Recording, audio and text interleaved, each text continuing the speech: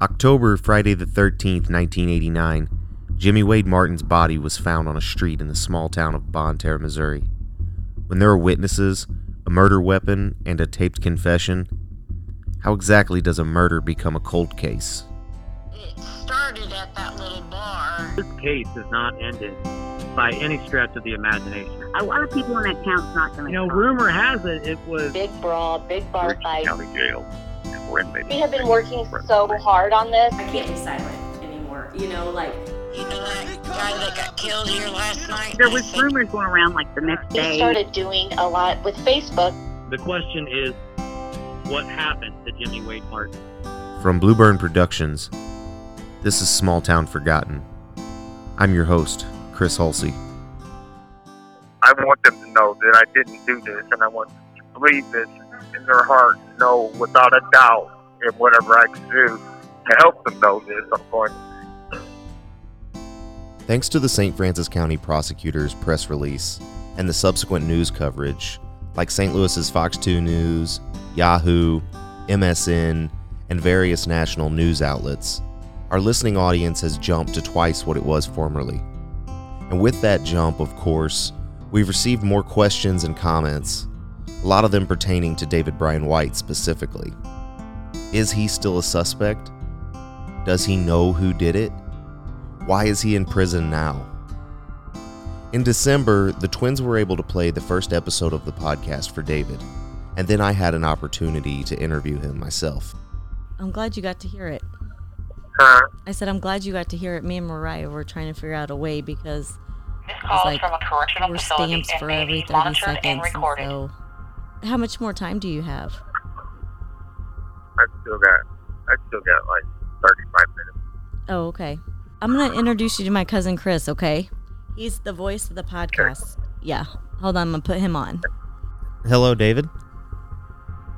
Hello, Chris. Hi. Wow, it's surreal to be talking to you. Very. How, Actually, what did you think about the podcast? I know it's probably, I like. you liked it? Yes, I did. I first off, I just want to tell you how much I appreciate you talking to me. Honestly, that's, Well, you don't have to thank me. I've been waiting for this and hoping for this for years. I really appreciate you being willing to talk and help us out. It's no problem. That's not a problem at all. It's it's been a long time in coming. And, I'm, like I said, it's a blessing. It's been rough. All these years it's been rough. Because it's like, why won't they do nothing? And they just keep coming, at me. And why won't they go for the truth? Like the tall guy. Who is this tall guy? And there's so much other things, Yeah, there's this absolutely. tall guy that they say from seeing and stuff. And just, I was 24 years old when this happened. I'm 56 now, and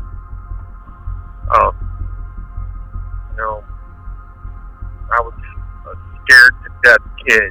I was scared to death. They were, but it wasn't. I heard where they said that it was Jimmy that came from the bar that night, and it wasn't. He wasn't chasing me.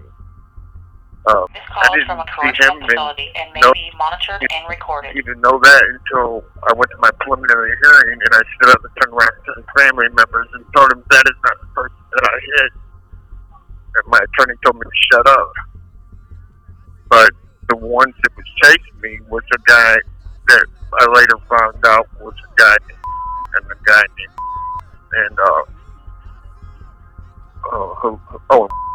How did you find that out? I didn't know from my attorney.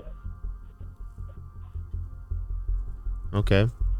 Were you involved in a fight that night at all, other than that Yeah, I specific tried incident? to stop them from beating on one guy. I tried to stop them three from beating on one guy. And I didn't know none of these people, didn't know none of their names till all this happened. And then whenever I stopped them from beating on him. That's when they all came chasing after me. So the people were beating on. Yeah. Okay. Can you name? Did you know any of the people that were there that night? I didn't know. No, I didn't know anybody. I was only in town for 14 hours when they came and arrested. And what were you in town for? Visiting my mom, bringing my son down to visit my mom. Okay. And so I was actually born in Bonterra. Okay. Can you kind of talk me through? So you were walking by, there was a fight going on. You attempted to break it up.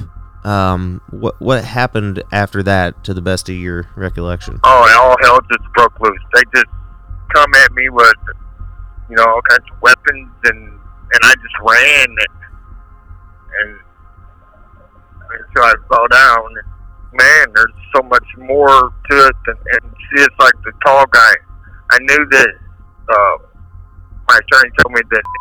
This call is from a correctional facility and may right be there, monitored and and this recorded. guy that left from the scene, and this tall guy leave from the scene or whatever, and went underneath the street light. That's really all I know. I've been pretty much kept in the dark on everything. It just seems like that's how everybody wants it. Had you ever met Jimmy? Ever? Never in life. Did you, after seeing a photo of him, did you see him that night at all? No. You did not see him at all. So no, that's when I stood up in the courtroom. I stood up in the courtroom in my preliminary hearing, and I turned around. I'm assuming it was family members of Jimmy's, and I turned around and I told them, that is not the man I hit. And my attorney told me to shut up, and then I went back to jail. I said it again, and they took me back to jail. Kept me in jail all that time. I seen some pretty gory stuff there. With a guy named hanging himself right next to me. I woke up and found him. Just all kinds of crazy stuff, and it's been bad. It's been bad. David, why was your case dismissed, to your knowledge? All I know is they came to me and they drew blood from me, and after the DNA came back, they said if DNA comes back, what we believe will come back, we're going to release you today. And I said, okay, let's do it. And they took my DNA, and that was it. That's all I know. And then you were released after that? I was released right after that. Did you see, or did you have any names of any witnesses that were involved? No. No, I didn't know. Like I said, I didn't know anybody there. So you had you didn't know a single person. You didn't hear of any witness testimonies. Did anybody implicate you other than yourself that night or that next day? Did anybody implicate you in the crime? I have no idea if anybody did or not. I think the only one that was implicated was the guy that they seen go underneath the light. It's the only ones that I have any idea that were involved in something that bad. I mean, that was bad. That was bad. It had to be personal. In my opinion, it had to be personal. I agree. Tell me about, and I've talked to Andrea and Angela about this too. What was it like the first time you met Andrea and Angela? It was all I thought it was awesome, and they because for them to even listen to anything that I had to say, that that was a blessing. That was a blessing. I don't care what anybody says. I just got hit by an 18-wheeler on my motorcycle in Waco, Texas in March 31st, and I've been wondering why it didn't kill me. And then whenever I met the girls, I was like, well, maybe this is why, and thank you. Because I want them to know that I didn't do this, and I want them to believe this in their heart and know without a doubt and whatever I could do to help them. That's my, maybe that's why I was kept alive. Maybe that's why God let me live through that. I don't know, but I'm like I said, pretty gory thing in my life, and throughout all this, and experienced really crazy things, and knowing that I'm innocent. I believe that our visit went well. I thought they were very good kids, and I think Jimmy would be very, very proud of them. Like I said, I don't know him either, but I know if they were my daughters and I was their father, I would be damn proud of them. I agree with you. Bless their hearts. David, I'm going to ask you another question, and I think you've already answered it, but I want to ask you. Did you kill Jimmy Wade Martin? No, I did not. No, I did not. Most definitely not. Yeah, that's one of the things that really, that this is such a blessing for, because it's, I'm pretty sick, and I'm surrounded by this coronavirus here, so I might not make it out of here. And if I die and they know that I'm innocent of this, that's going to be a great blessing to me. I can die peacefully. Okay. I want to ask specifically about, so you had swung a timber or a board or something and did hit somebody, and you were under the impression that possibly it was what? There's several reports. Was it a landscape timber? Was it a 4x4? Was it a 2x4? Because yes, it was a 4x4 piece of landscape timber. Okay, so it was when like they were chasing me, I fell down and it was there. So it was like a 4x4 that was rounded off on the sharp corners. So it was a landscape timber, like that you would put mulch in. Yeah, it would have put. Okay. I think so. Yeah, I think you put mulch in. You didn't do that. And it was just laying on the ground, or you pulled it out of some landscaping, or? No, it was laying on the ground. It was laying on the ground where I fell. Okay. And there was no running after that. There was no running. I was surrounded by the three of them, and there was no running from that. I think you had said something about a baseball bat. Yes. Yes. So who had a baseball bat, or what do you remember about a ball bat? He had the baseball bat. The big guy, the great big guy. Had the baseball bat. But he was big to me back then. He was sure. He was big to me. Like I said, I was only 24-year-old. And he was chasing you. Was big. Yeah, and he was chasing me. Him and the two others. And he kept trying to hit me with that baseball bat. And that one that jumped in at me and got hit with the stick. How has that specific night affected your life over the last 31 years? Oh my God. It's still affecting my life. It's still affecting my life. What? And I've seen and experienced a lot of things that people should have to see, or nightmarish stuff. It's just that alone has been a nightmare, heart-wrenching, and I've thought about the girls ever since. I thought they were 13 years old when this happened. I think that's what the newspaper back then said, and I felt so for them, because I had kids back then too, and I can't imagine what my kids would have thought or felt. And my kids have had to live it for the 31 years too, of losing their father, and my daughter in contact with Andrea and Angie has also had to live without her father, and lost her mother in 2001. So yeah, it's been a miserable life.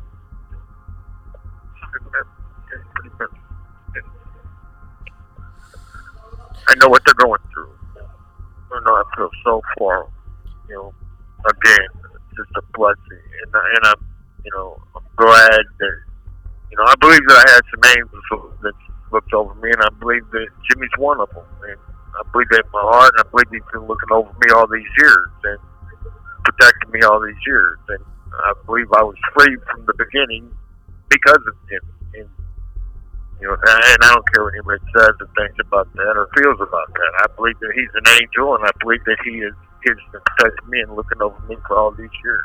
You know, people thought I was crazy whenever they dismissed them charges because I had a dream one night, and I told my mom about this, and I told James Kellogg and Junior Kellogg and Rosemary Kellogg when they came to pick me up from the jail. When they were taking me there, I said it's going to be okay. That Jimmy came to me in my dreams, told me that it was going to be okay, and I'm going to be released. And they all thought I was crazy. And then when I was released, I was like, I told you. And I believe, I think that Jimmy's got a lot to do with us getting together and, you know, and trying to work together and get this fixed.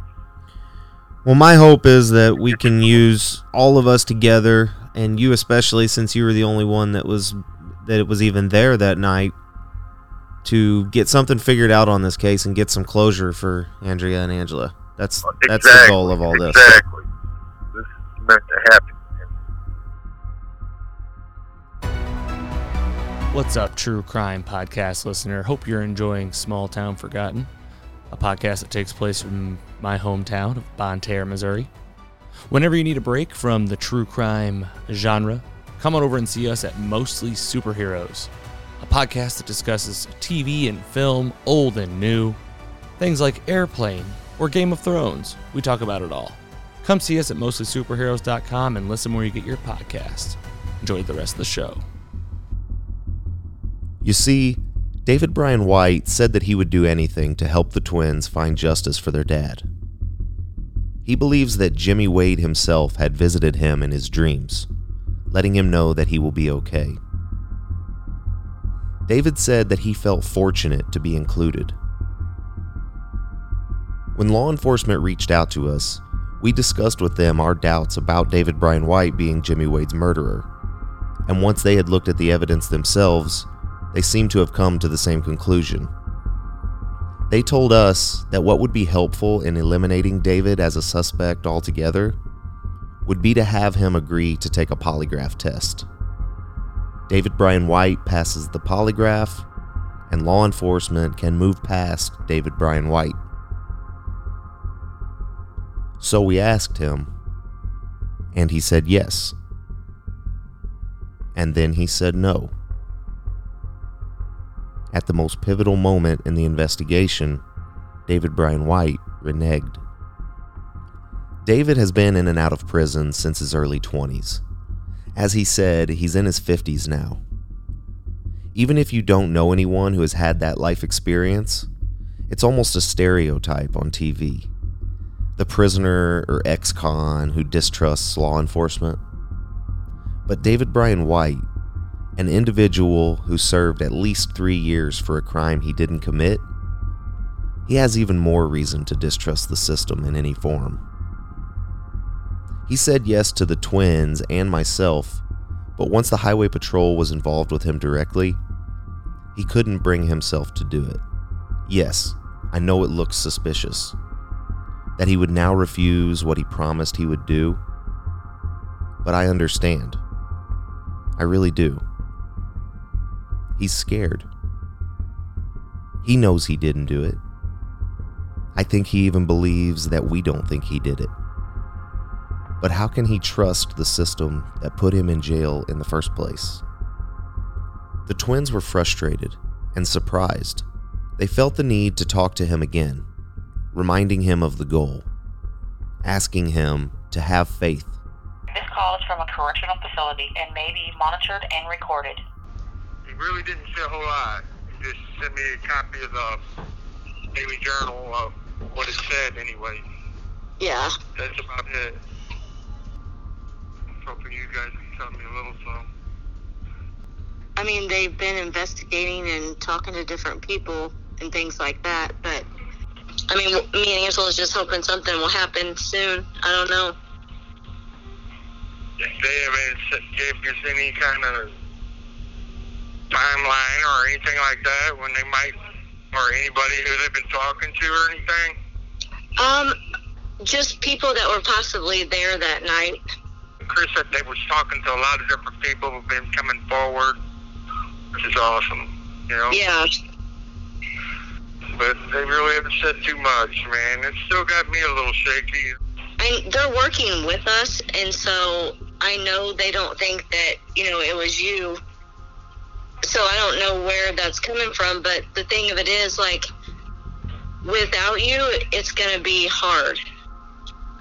Yeah, I feel like if you were on our side, it would be better for us, like right. if you cooperated with them, that way they could get to the truth. And I feel like they would have a stronger case if they had you on our side, Okay, what do they want me to do you know? Well, I know they were just going to get a polygraph, and then that way they could rule you out. And then they would have better hold on the investigation as far as going after other people once they prove that that you passed the lie detector test. And like I was telling Chris, I said, even if he did hit him, it was self-defense. This call is from a correctional facility and may be monitored and recorded. All they need is to get you out of the way so they could go full steam ahead. And it's like a roadblock right now. Everything that we thought is being confirmed. So, my dad had no defensive wounds, and the pathologist said he thinks he was struck from behind, and if you were going in circles with it, he would have defensive wounds. So he said, I think he didn't see it coming. So everything that we've uncovered does not point to you, and the cops, they realize that. And this is the furthest we've ever gotten, and it's so close. They're supposed to be bringing visitation back up. You had visits if you guys could come up. I'm going to go tomorrow and ask a caseworker tomorrow for a couple visiting farms. If you want me to, and then I'll send them to you. That way, okay. It'd be easier and stuff like that for us to talk, whatever. But and I know you're. More time. I know that. I try to put myself in your shoes and think about, not only, we all suffered from this. Right, exactly. You sat in jail for 3 years. Right. And I think that, they're just so close. Do you know who is? Yes. Who is? Man, I've heard that name. I mean, I've been through a whole lot. I've had a lot of injuries over the years, and the name just sounds so familiar. I don't know why, but it does. I'll never forget it. I mean, I still see that in my night. I still have nightmares over it, and I still see his face today. Like he was standing right in front of me. But I promise that they're not going for you. I can promise you that. We have given them enough. I don't see how they could, but I don't see how they could. But then again, I don't. They have already won. I'm gonna try to get a hold of my attorney this week. I'm gonna make, because I really want to take that polygraph. I really, I don't see what it could hurt. I wish I was talking to you in person. Because I'm gonna be honest with you. I'm not just scared of the police. I'm scared of the people around too. You understand what I'm saying? Because I don't want to. Man, I don't want the same thing end up happening to me too. We are so close, and if you could just work with us, it would mean the world to us. And not only that, it would help the case out so much. And you have my word. I promise you. That's why I'm at, Andrew. It's just like I told them. Before I die, if there's anything that I want to do more, it's to help you guys with this. And You know, if I can do that before I die, I'll feel good about myself. You know what I mean? And I sometimes feel like say there's one thing I've done right in my life other than to make beautiful babies, and that's to, you know, to help you guys with this. Well, and you know, whenever you do right, good comes to you, you know? Right.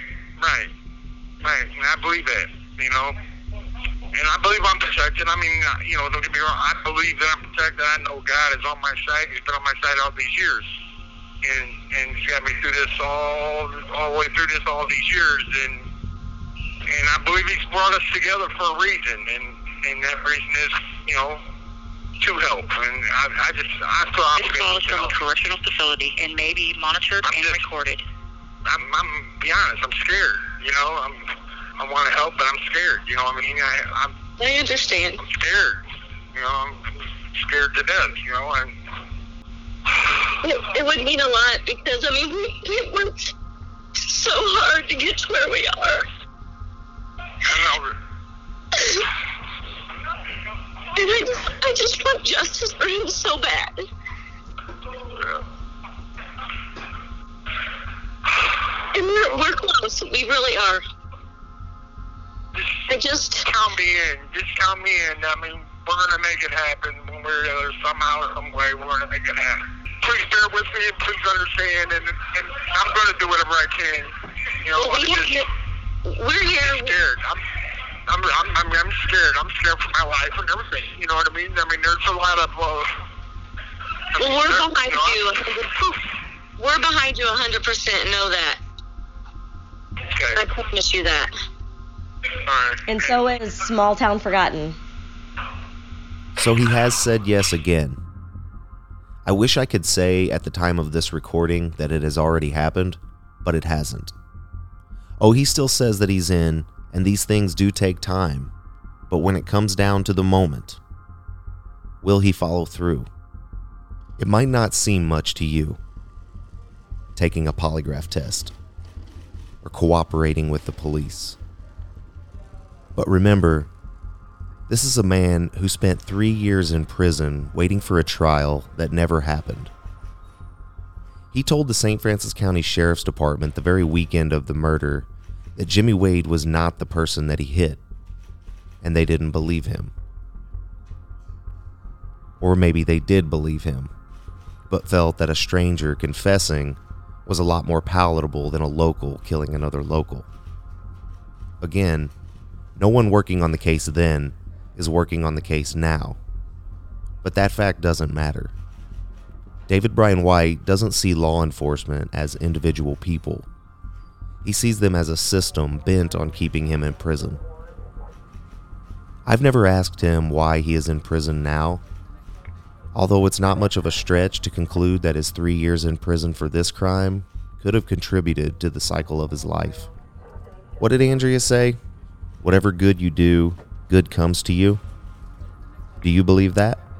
Taking a polygraph test may not seem like an act of bravery, but it could be. The risk is real. Polygraph tests track your physiological reactions to a series of questions. How can you know it will accurately read that you're telling the truth if the entire situation causes you anxiety? In short, it causes physiological reactions.